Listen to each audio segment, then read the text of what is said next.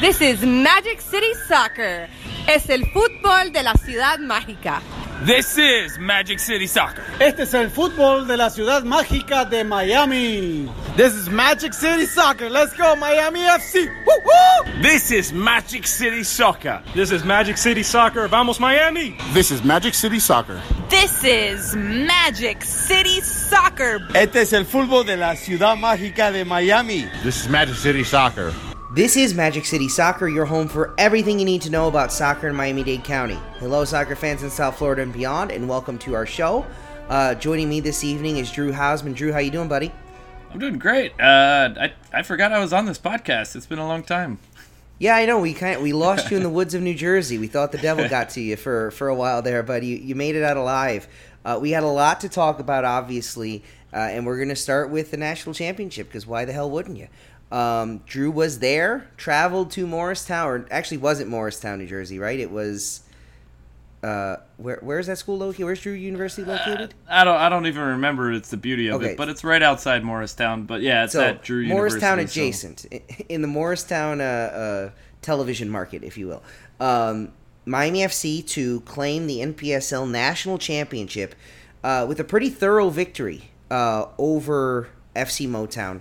To claim the first national championship for a Miami-Dade County-based team in the county's history. Twice teams have come close. The Miami Toros of the old NASL reached the Soccer Bowl final, lost to the Los Angeles Aztecs, and then Miami FC last season reached the semifinals of the NASL and lost to the New York Cosmos. Drew, again, you were there. You saw it live. What'd you take away from the game? Well, prior to the game, let's kind of jump into the playoffs. I don't know how much we've covered them that much, but I was pretty nervous going into the final just because it's a final. But if you look at the team's history in this kind of short-lived playoffs that they've had in the NPSL, not too much went scored against them. Their overall playoff record was a plus 11 goal differential. Yes. So most games kind of ended up with plus 2 or plus 3. So. A big boost of confidence going in, but FC Motown also was kind of one of those sneaky teams. They're a first-year team in the NPSL. I think they kind of merged with another side and then rebranded, but they definitely had some firepower on their team. I think we mentioned it before that they had a former Fort Lauderdale striker player there, Dilly Duca, who Red Bulls fame and probably will be getting a MLS or USL contract in the next coming days. So going into it, a little bit nervous, but it was a great final, man.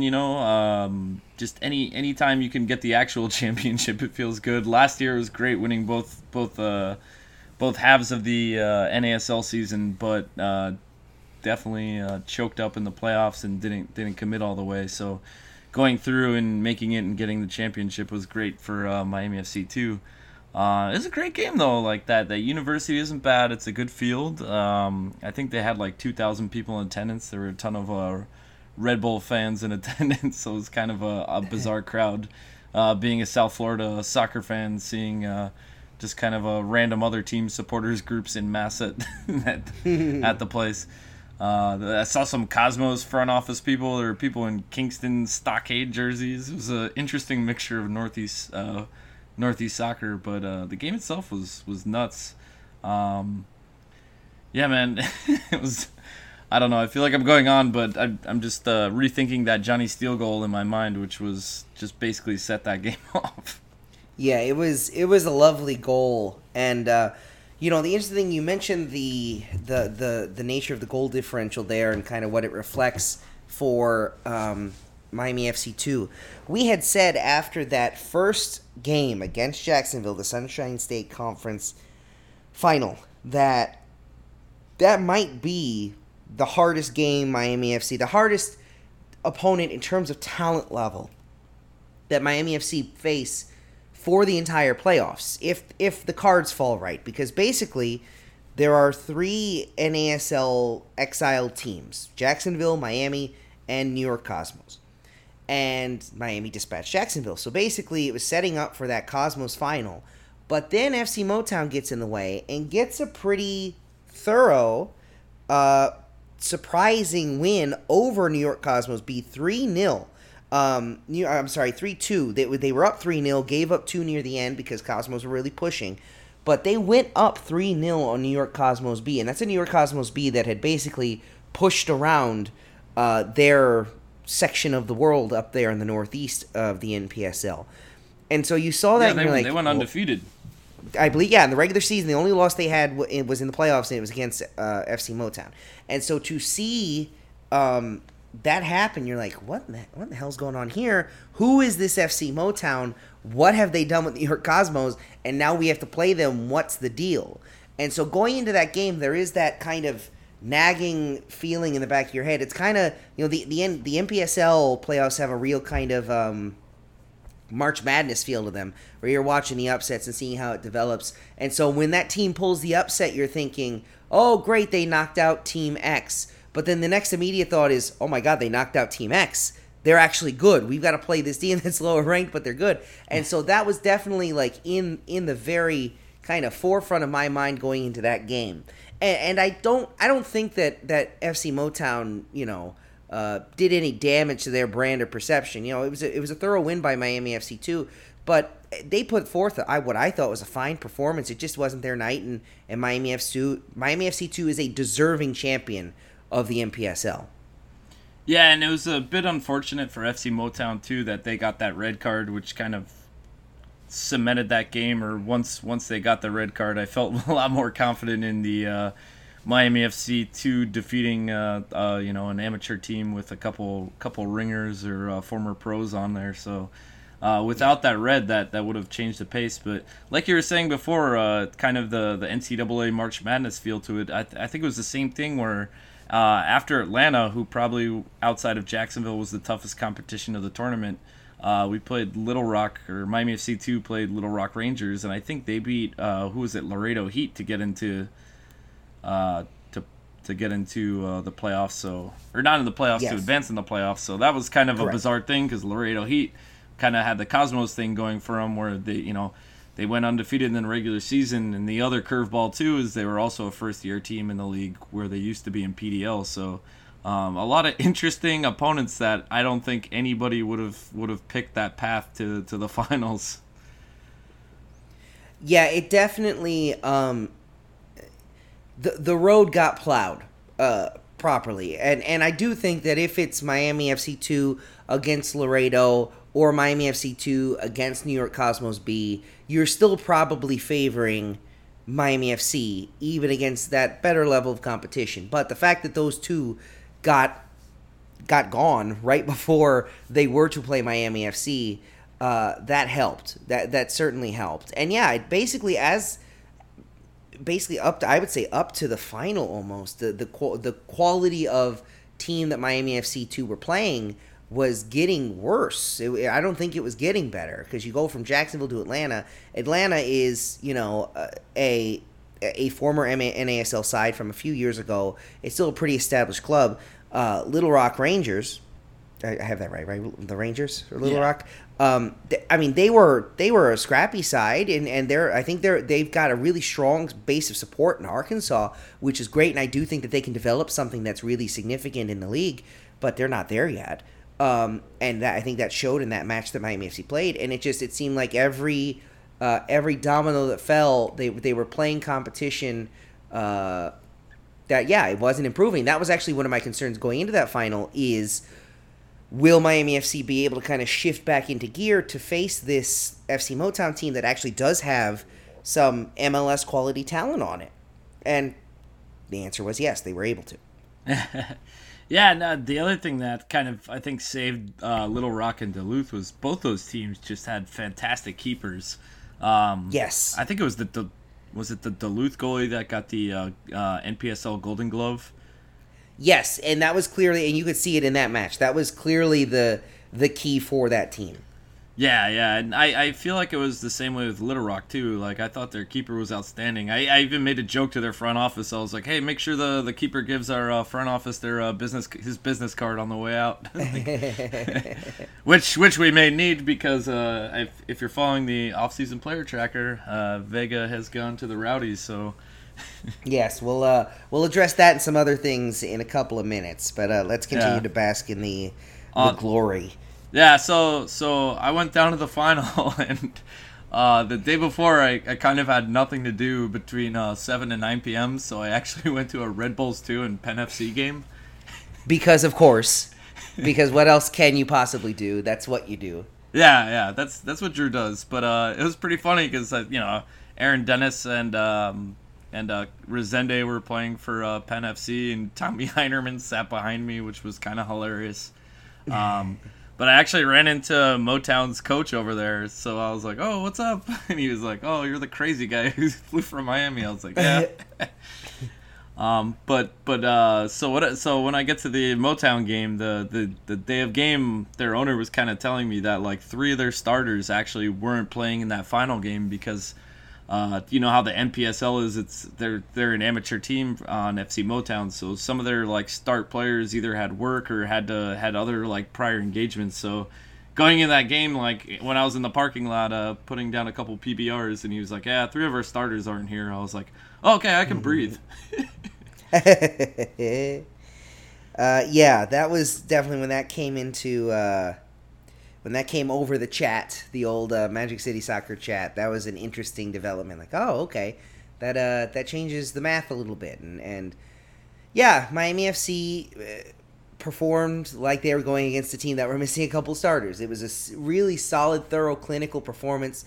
You know, they didn't score 10 goals or anything because Duluth. Motown does still have some of that talent, but it wasn't meant to be for them. So Miami FC have claimed this title, another trophy in the quickly growing trophy case for Miami FC as a club, and they are more than happy to share the good news on social media. Drew, what do you think the significance is of winning this title? Again, obviously this is not where Miami FC wants to be long term. They were kind of forced into this this marriage, the kind of a shotgun marriage for them, and it worked out as well as it possibly could have. Yeah, I think that's kind of one thing we've been saying on the podcast the whole time is they really need to make an impression, either Miami or the Cosmos or, you know, whichever, or even Jacksonville is like one of these teams needs to win or they all need to perform really well, because the unfortunate situation with the NASL, there's 3 clubs that were professional clubs as of 2017, and in 2018 were almost forced into, you know, being professional clubs in an amateur league. And that's kind of the flack that all 3 of these teams have gotten all year. Oh, you're a bunch of pros playing in an amateur league. But, you know, it's like, hey, there was literally nowhere else to go. The USL wouldn't have us. You know, obviously MLS wasn't an option for either of those teams.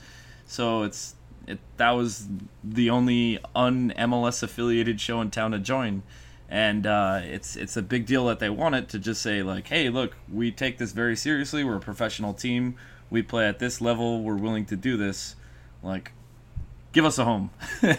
Cut us some slack, you know, especially with all the lawsuits going.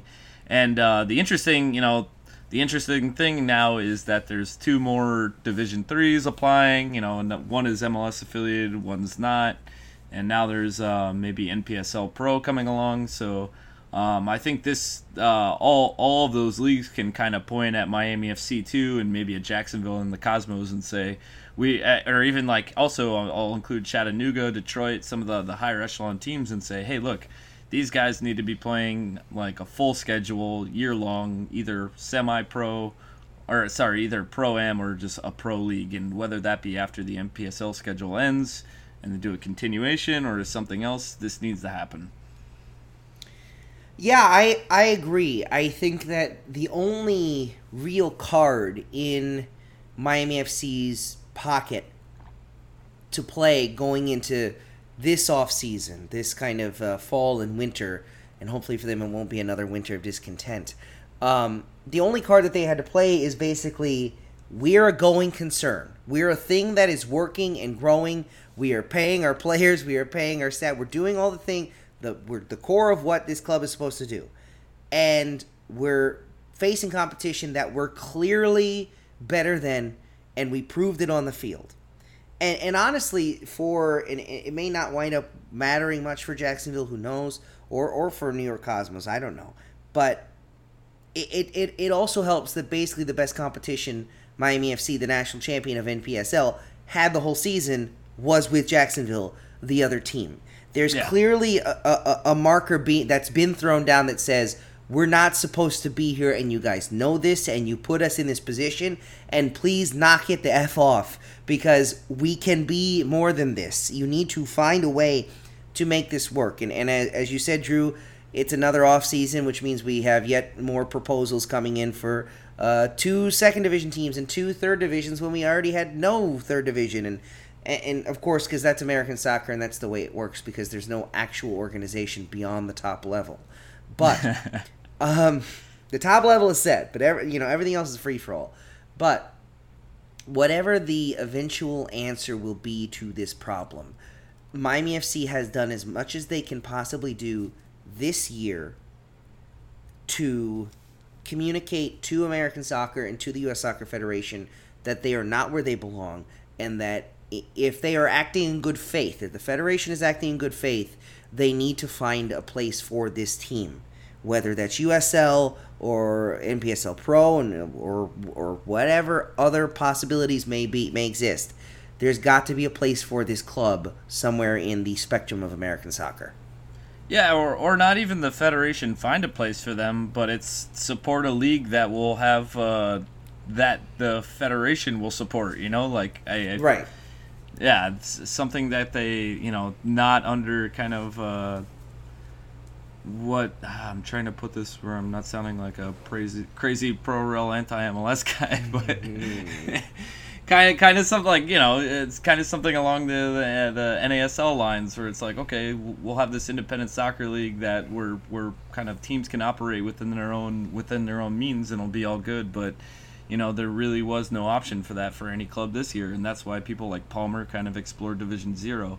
And then that's kind of the interesting thing, without getting into the NPSL Pro thing too much, where I kind of brought it up before, but I kind of like the idea of doing maybe an extended season of that league for the upper echelon tiers, because as we kind of hinted before, and I don't know if you want to get into it now, but already we've had a ton of Miami FC2 players jump ship and join USL clubs. Yes, and rightfully so, because it's a waste. Yes. Because they're used to playing a full season. You're an athlete. It's like a baseball player quitting, at the All-Star break and saying, well, my season's done. I don't got to do anything else. Like, just sit around for the next 9 months and wait for my half season to start back. We were talking about this last night, and to me, it's the sport in America that's not most similar to soccer, but the sport that at an administrative level functions most similarly to soccer is baseball. Baseball at the minor and major league level. Those kind of closed systems that allow kind of advancement among the levels by players, not by teams. And so in the minor league system, you have single A ball that's, spring season or summer season, where you're basically playing half a season, so that you can kind of work in these guys on a short-term basis, and then the players you like, you move them up to double A, and then they play a longer season. It's designed so that you can fold in these younger players and then basically work them out in different ways. Soccer has this with NPSL, but Miami FC's players under contract are not the kind of players designed for this system. They should be at a higher level because they were at a higher level, and so it's only natural that these players go. And I think it is important for us to clearly delineate here that a number the players involved in moves very recently, basically within the last week. We were talking about Mario Daniel Vega, Dylan Morris, those kind of core names.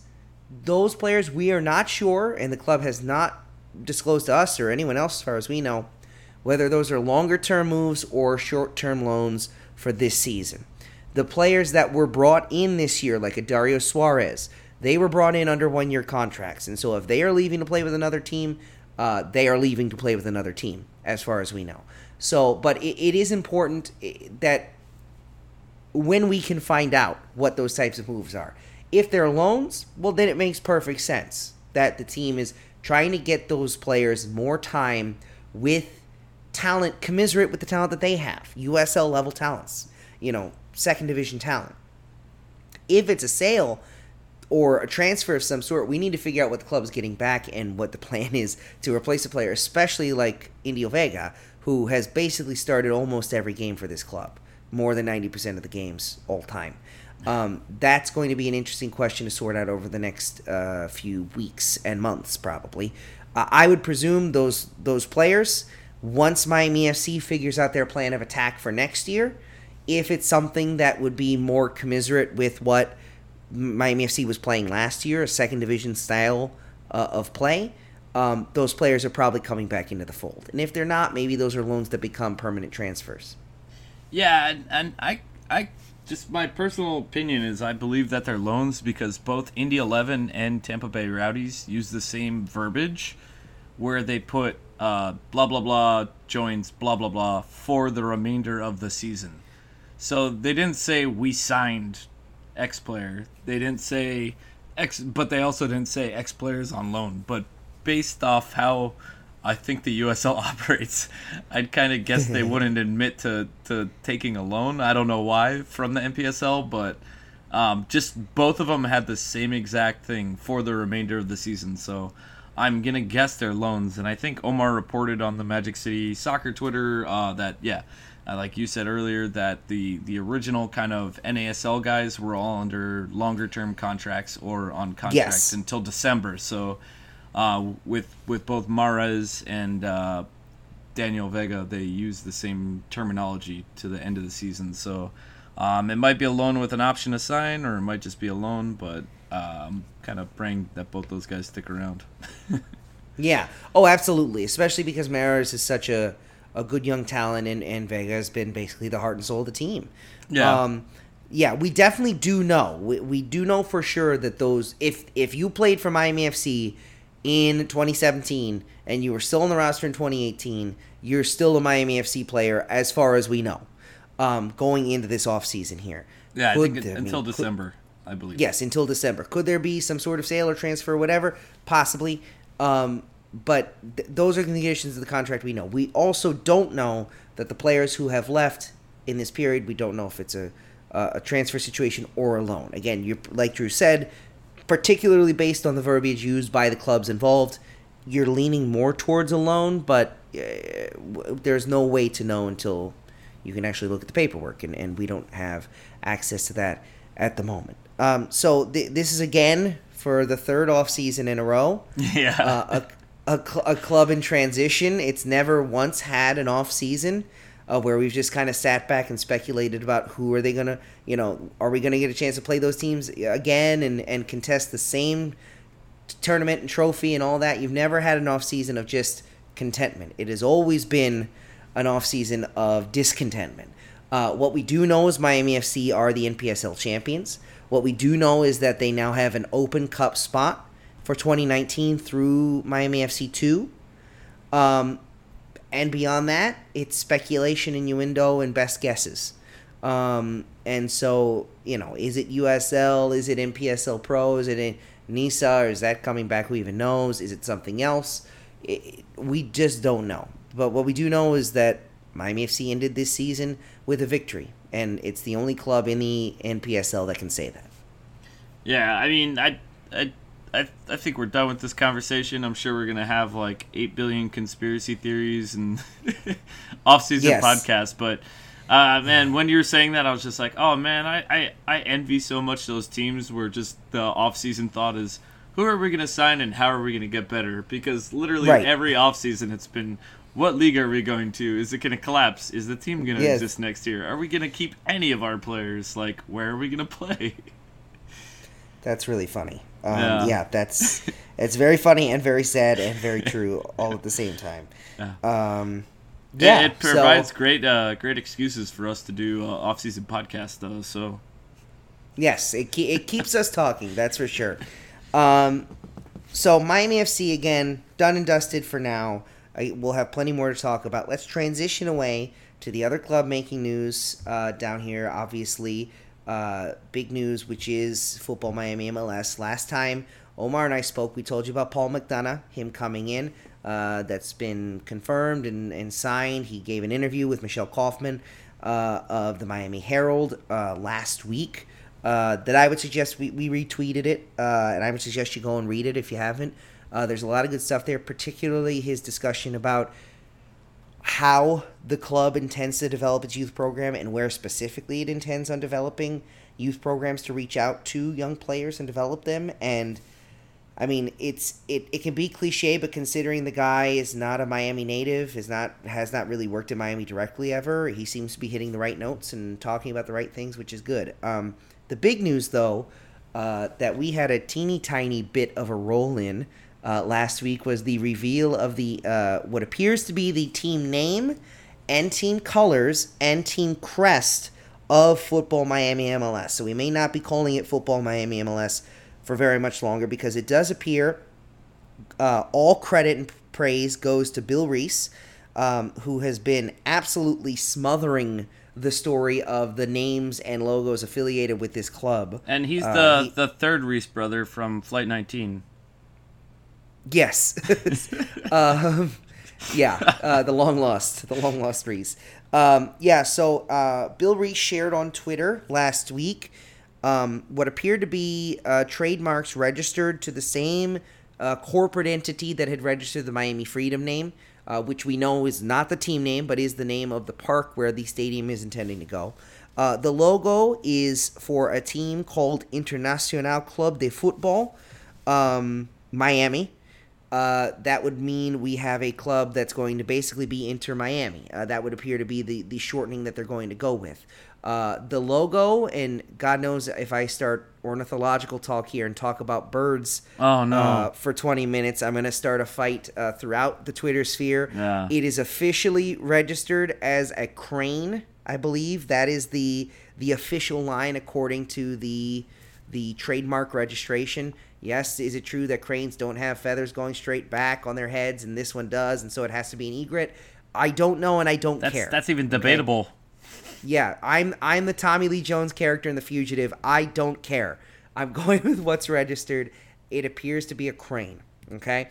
The color scheme, at least of what's been shared now, is black and pink, which I think gets a lot of people pretty excited. Yeah, it's a good homage to the Arsenal away kit from last year. Yes, absolutely. Apparently, Jorge Mas is a Palermo fan. But yeah, it makes a lot of sense when people talk about the possible color scheme for this team. The colors that always pop up are pink, teal, and black and white, and so it would make a lot of sense. The colors you saw on that crest were pink, black, and white. And the reason why our interest came involved, it's kind of silly, but I do think there is something newsworthy there that I'll talk about in a second. Tim Elfrink of the Miami New Times posted a story about how he actually liked the idea of the logo. He was on board with it, even though the New Times has sometimes been a little bit critical of Football Miami MLS, and sometimes for good reason. He had posted how he really likes it because he had basically written a story before to, Miami the hell out of this team, like really go all out. And so he posted this story, and then he shared that Jorge Mas had direct messaged him on Twitter, and he said someone who claims to be Jorge Mas, I know it is Jorge Mas based on some previous discussions, basically saying that our official logo, though, will consist of cockfighting birds in the center of the crest, surrounded by 2 croquetas and a medianoche in the circle with a cigar looking like a palm tree on top, all in teal.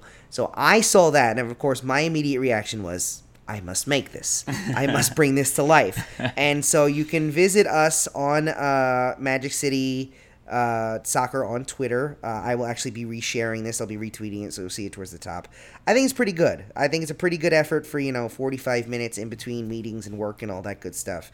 So again, not to pat my own back, but I think what's newsworthy about it, and I promise I'll shut up and let you talk, Drew, because I've talked way too long on this. I think what's newsworthy about it is actually, and again, I'm kind of patting my own back, but I think it's significant.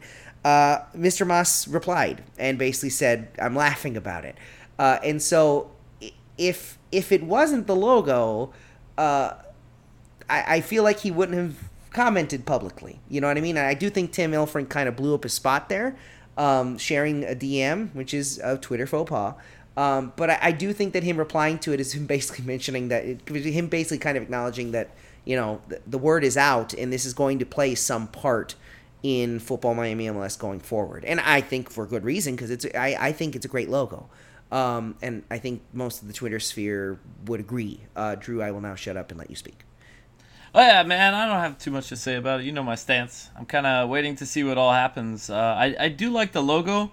I think there was there 2 versions where one was kind of like a smaller jersey version, or am I making that up? No, I think that's correct.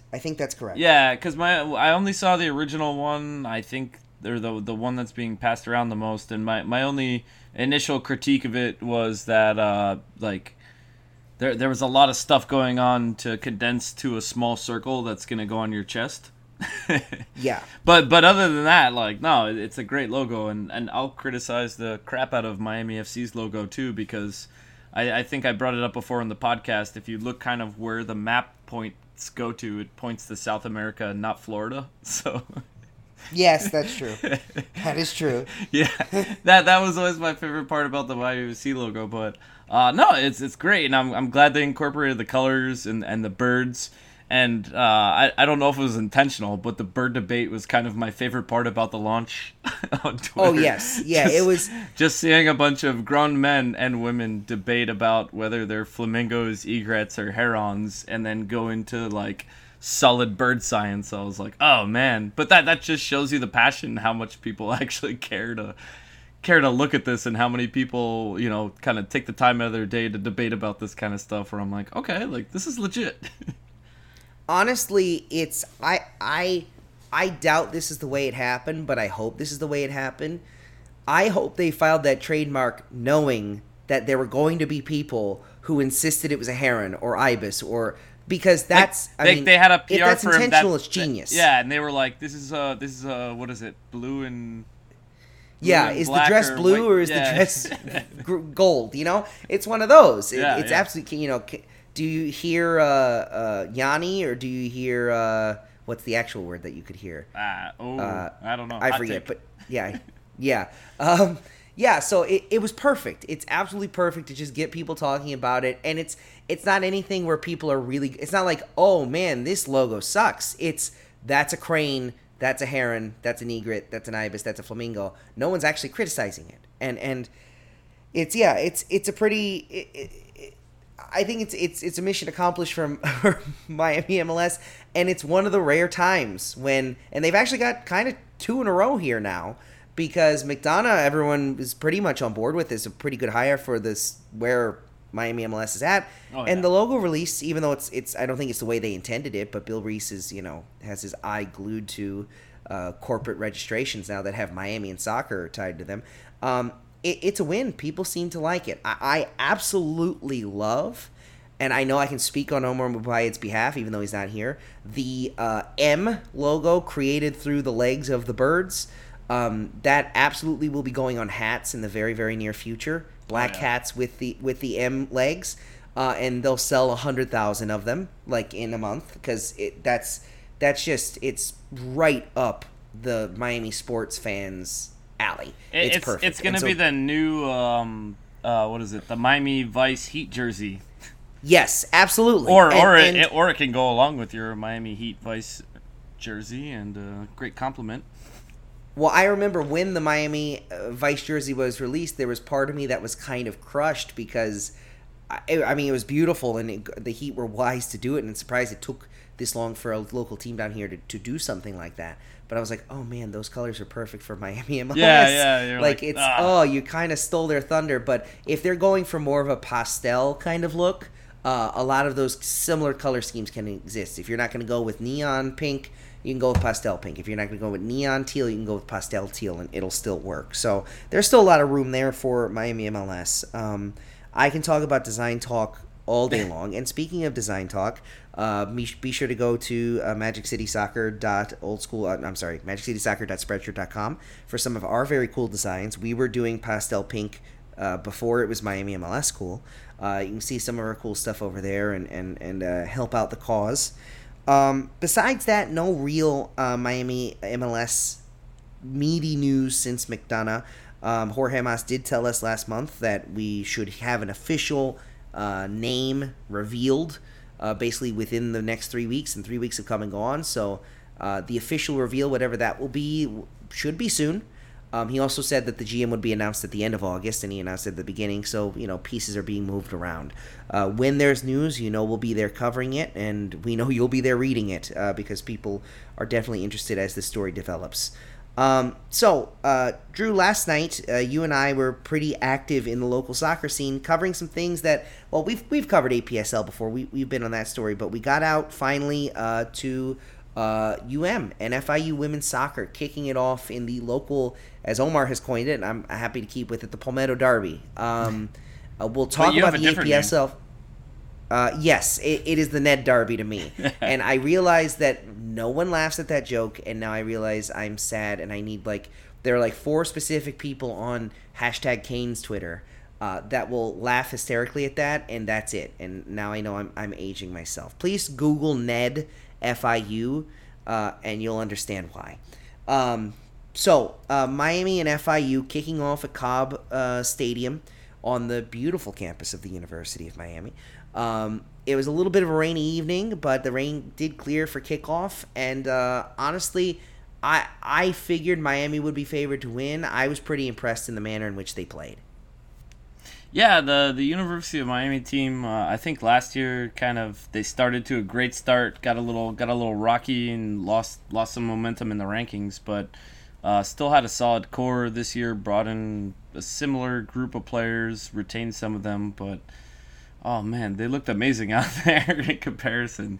I'm not trying to rag on FIU, but I think even when they were warming up, Matt kind of tapped me on the shoulder and was just like, look how UM is warming up, and look how FIU is.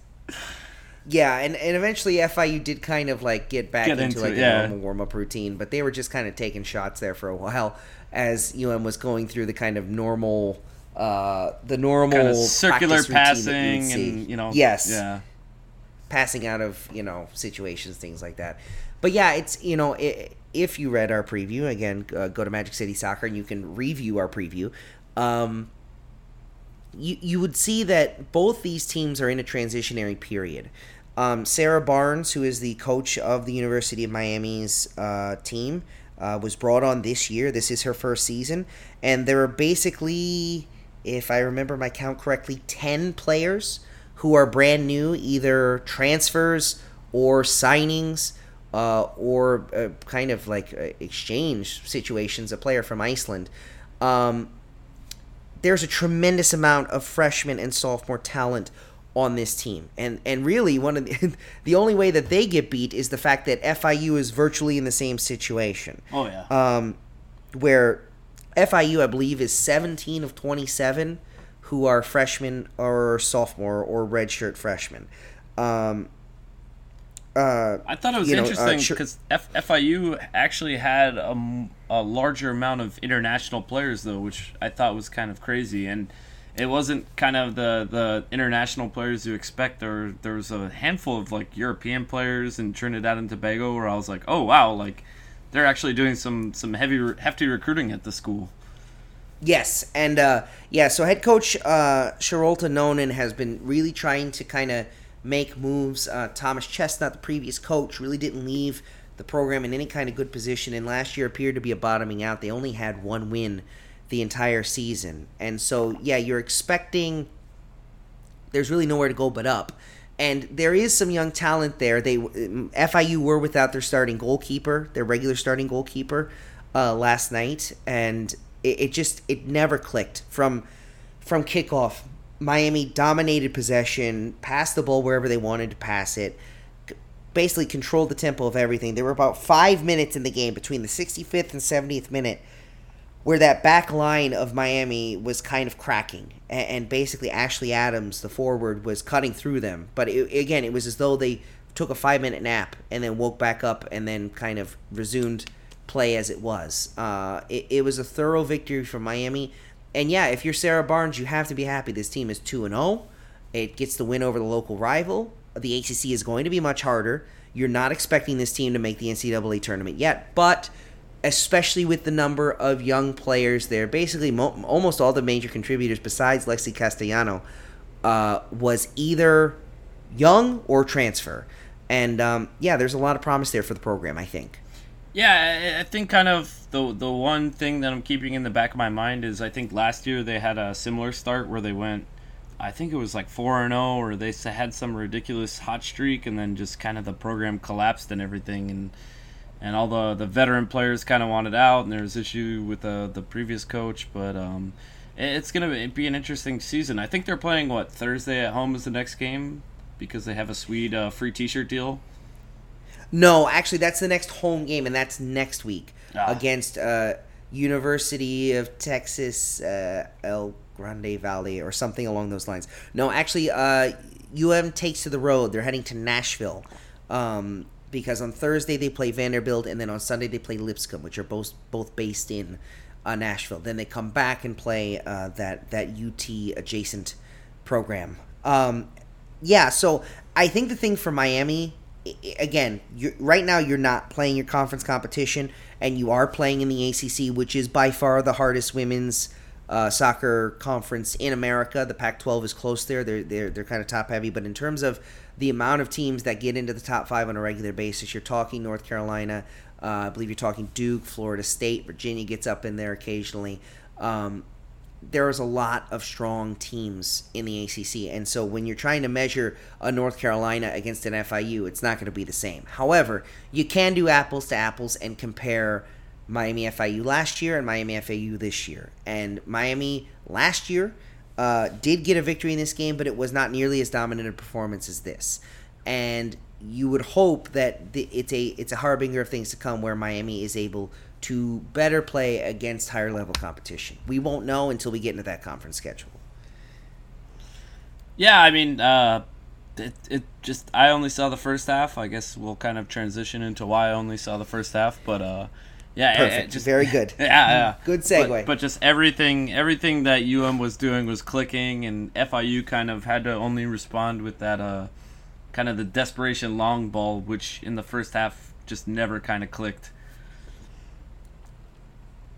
And in the second half, it did appear that they were trying to kind of find space in the back line and play lower base through balls, and did have some success there. Again, the Adams goal was basically a through ball that confused the back line, and even the keeper misplayed. There were some things to build on for FIU, but for you have to be more positive. You have to be feeling more positive than FIU, obviously, and probably feeling more positive than you did last season, a 2-0 victory at University Park at FIU Soccer Stadium. So the reason why Drew departed at halftime, you may be thinking, wait a minute, Drew Hausman left a soccer game at halftime in Miami? He's at every game. There's only one reason why he's at every game. Yeah. Yes, to go to another game. So Drew, you had a better view of this match than I did. The APSL final between South Florida FC and Red Force FC. Red Force, again, we've talked about them plenty on this show and written about them a lot on the website. They are as old of a soccer institution as you have in Miami-Dade County. At last year, FC Kendall, formerly Uruguay Kendall, claimed the APSL title, but now Red Force is back, and they and South Florida FC really put on a show, and you got your money's worth if you went to Tropical Park last night, because you saw a lot of soccer. Oh, yeah, a lot of soccer and a lot of... to put it a nice way, a lot of intense near fights and dramatic on-field experiences. But what you're saying with the 2017 champion, FC Kendall won in the fall, but actually South Florida FC won the summer champion last year. So they were it's kind of like a NASL situation where there's split season.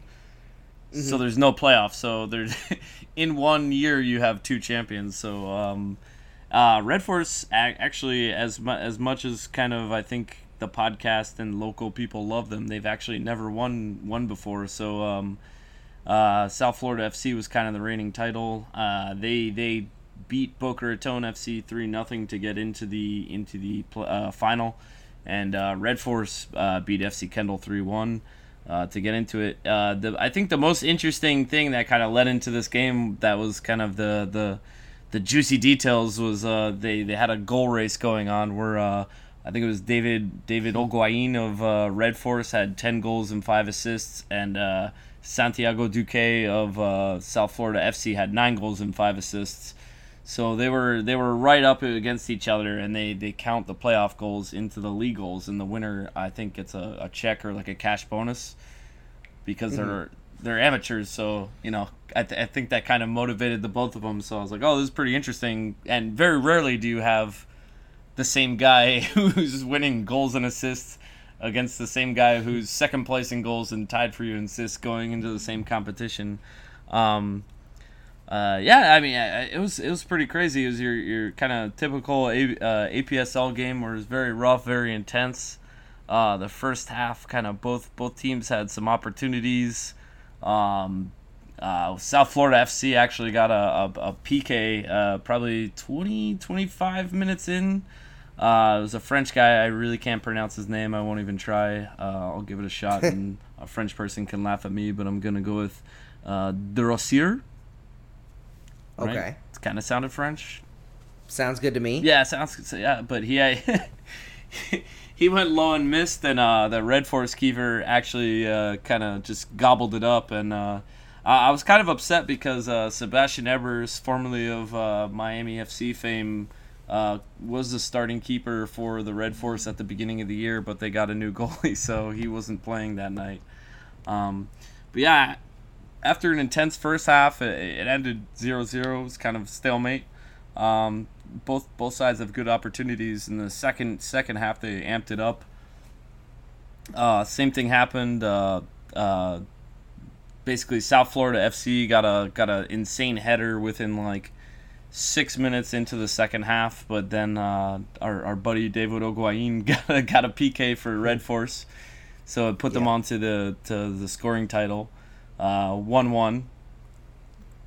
1-1, end of regulation, extra time. 1-1, end of first half of extra time. Second half of extra time, maybe 6 minutes in, Red Force puts one on away.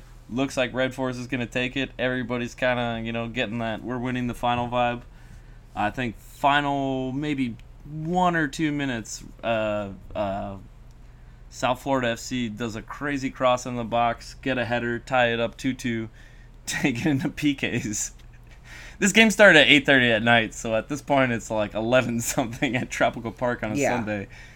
Went into penalty kicks. Ultimately, Red Force won 4-3 in PKs and took the APSL summer title. So it was their first APSL title. I think I was happy to see them win.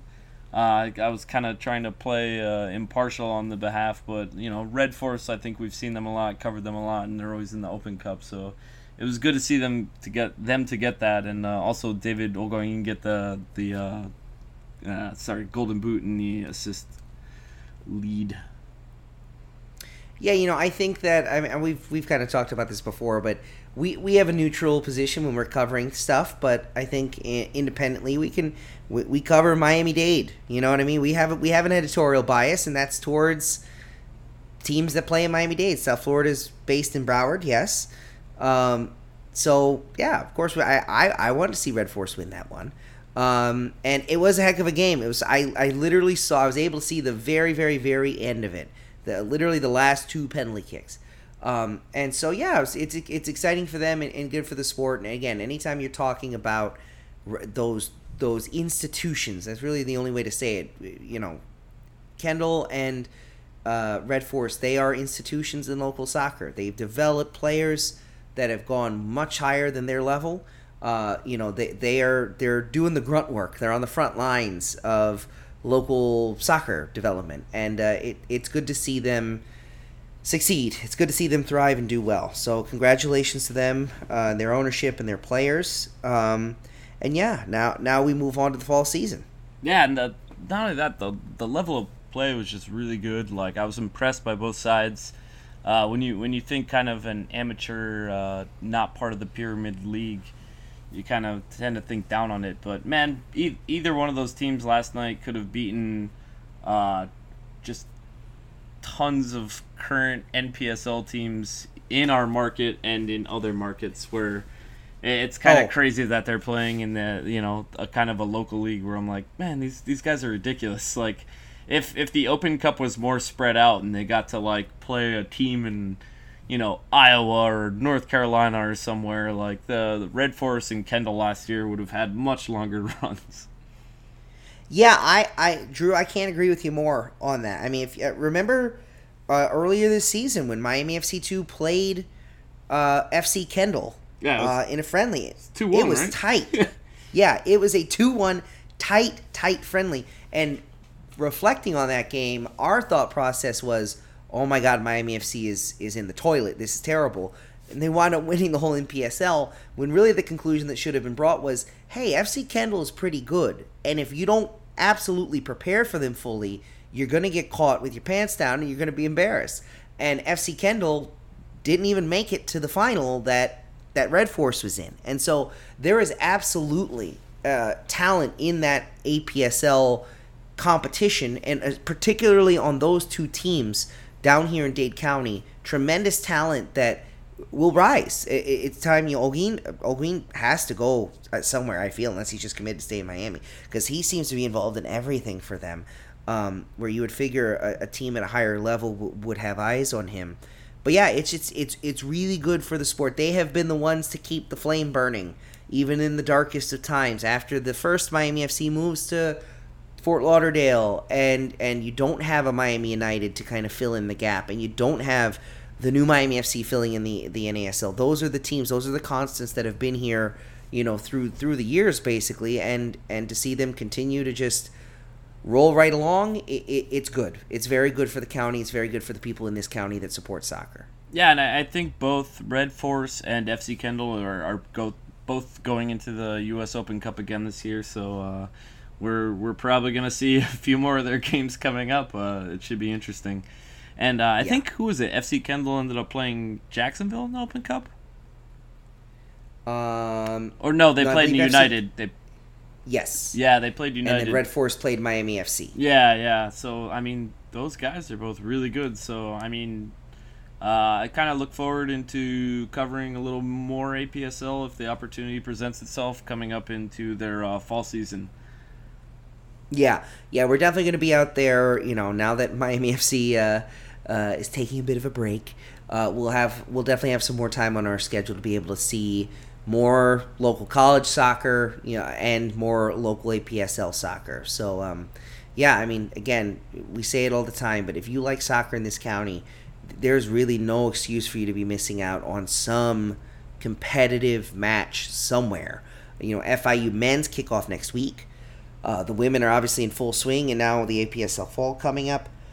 Your cup runneth over. Even without Miami FC2, even without Miami FC, even with no MLS yet, you have plenty. Get your cheers and chants in order.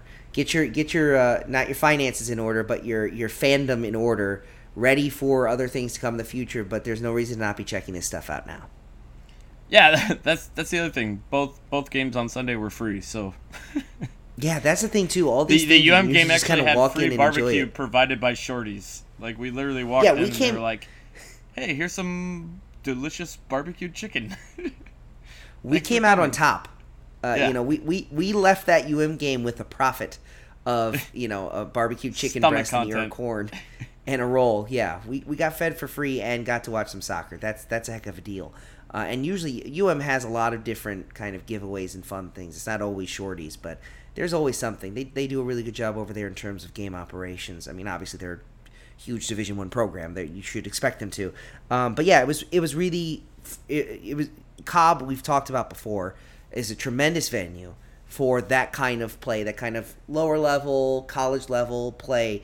It's awesome, and you should get out there and check it out. And it was perfectly filled. Yeah, it was great attendance for the UM game. Yes, it was hard for us. It was a group of about 5 of us. It was hard for us to find a seat together, because especially a lot of FIU people out there too. But yeah, they had overflow. They had seats on the track. They had really filled it out. It was nice to see. I really think. I mean, again, I have UM bias. I know, being a graduate, but I do feel like that women's program is a sleeping giant.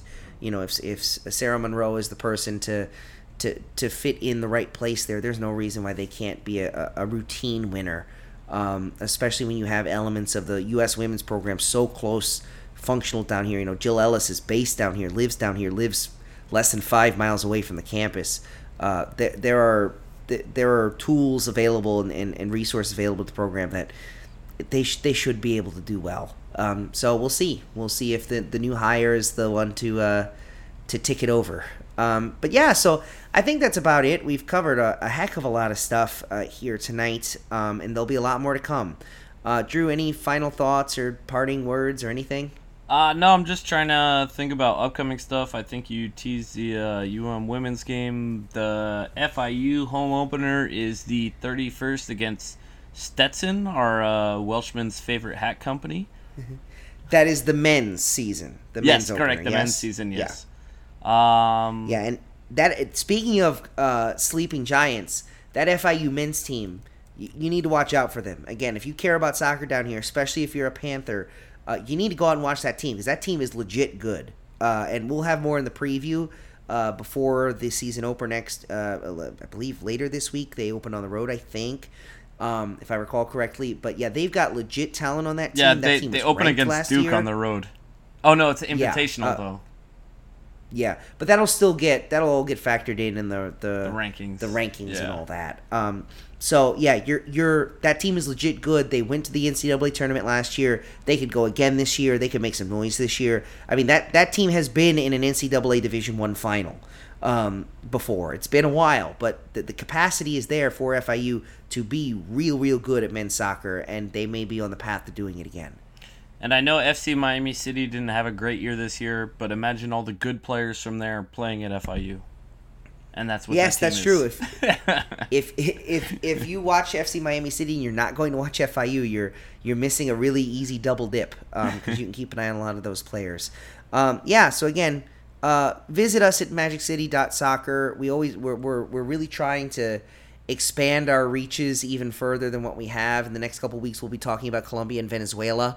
And they'll be facing off at Hard Rock Stadium. We'll hopefully be able to cover that like we were able to the ICC games. Hopefully we may be able to have a ticket giveaway like we did with Bayern and Man City. Big reaction to that. So you guys have kind of put the challenge to us that we ought to do something like that again.